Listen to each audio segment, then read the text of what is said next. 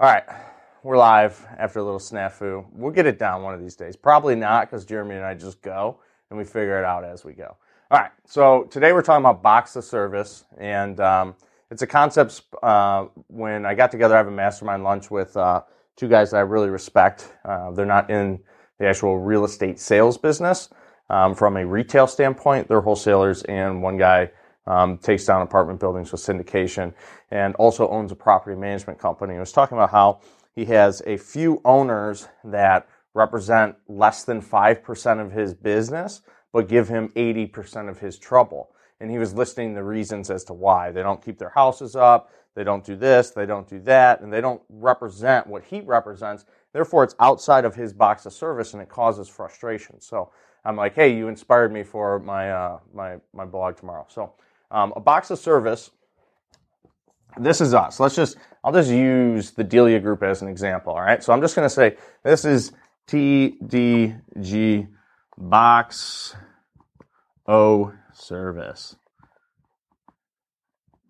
And it's really Box of Service, okay? And this is what we're really good at. Everything in here, any type of transaction, we're really good at. So if you're in Oakland, Macomb, Wayne County, we can service that. Our sign company goes there. It's not far for us to drive and drop a lockbox off.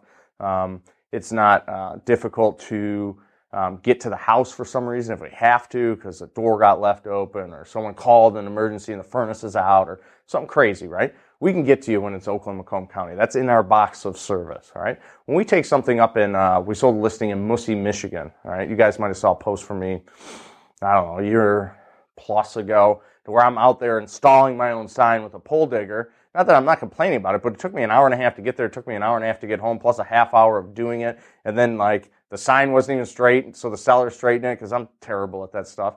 So I installed the sign myself, because our sign company's not driving an hour and a half to put in a sign for us. I mean, we sold the place. We sold it for a great price.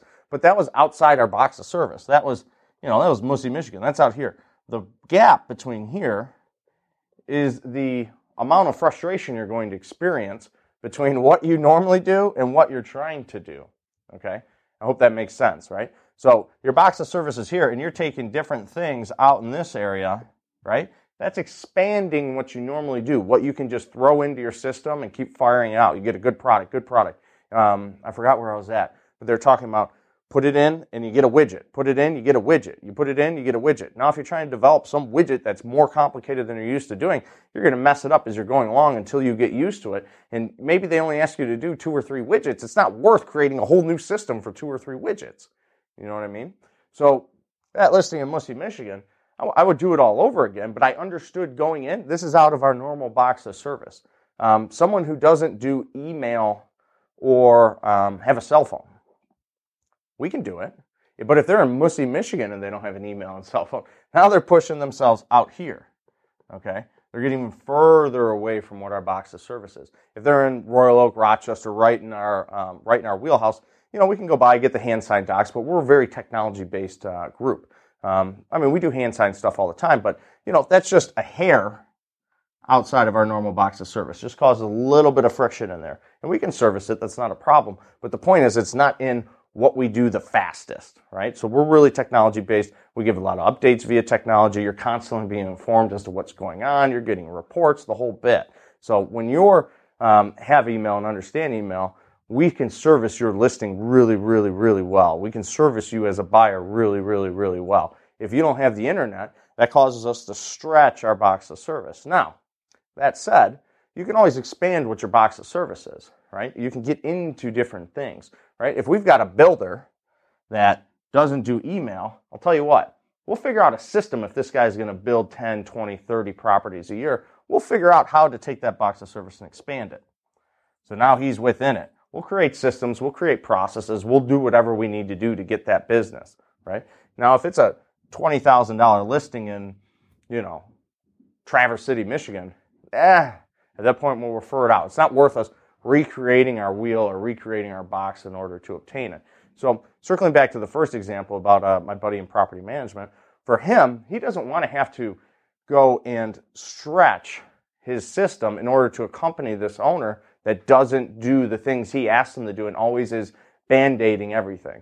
His business is built on over improving property so then you can get a better tenant and charge a premium rent. That's what he's used to doing. So when you have someone who has the opposite mindset, the opposite vision, there's going to be a friction there. All right, wants an update every day, doesn't understand the longer you hold the house, the more it costs you, so it's not worth nickel and diming over $5 to $10. Just get it done and get someone in.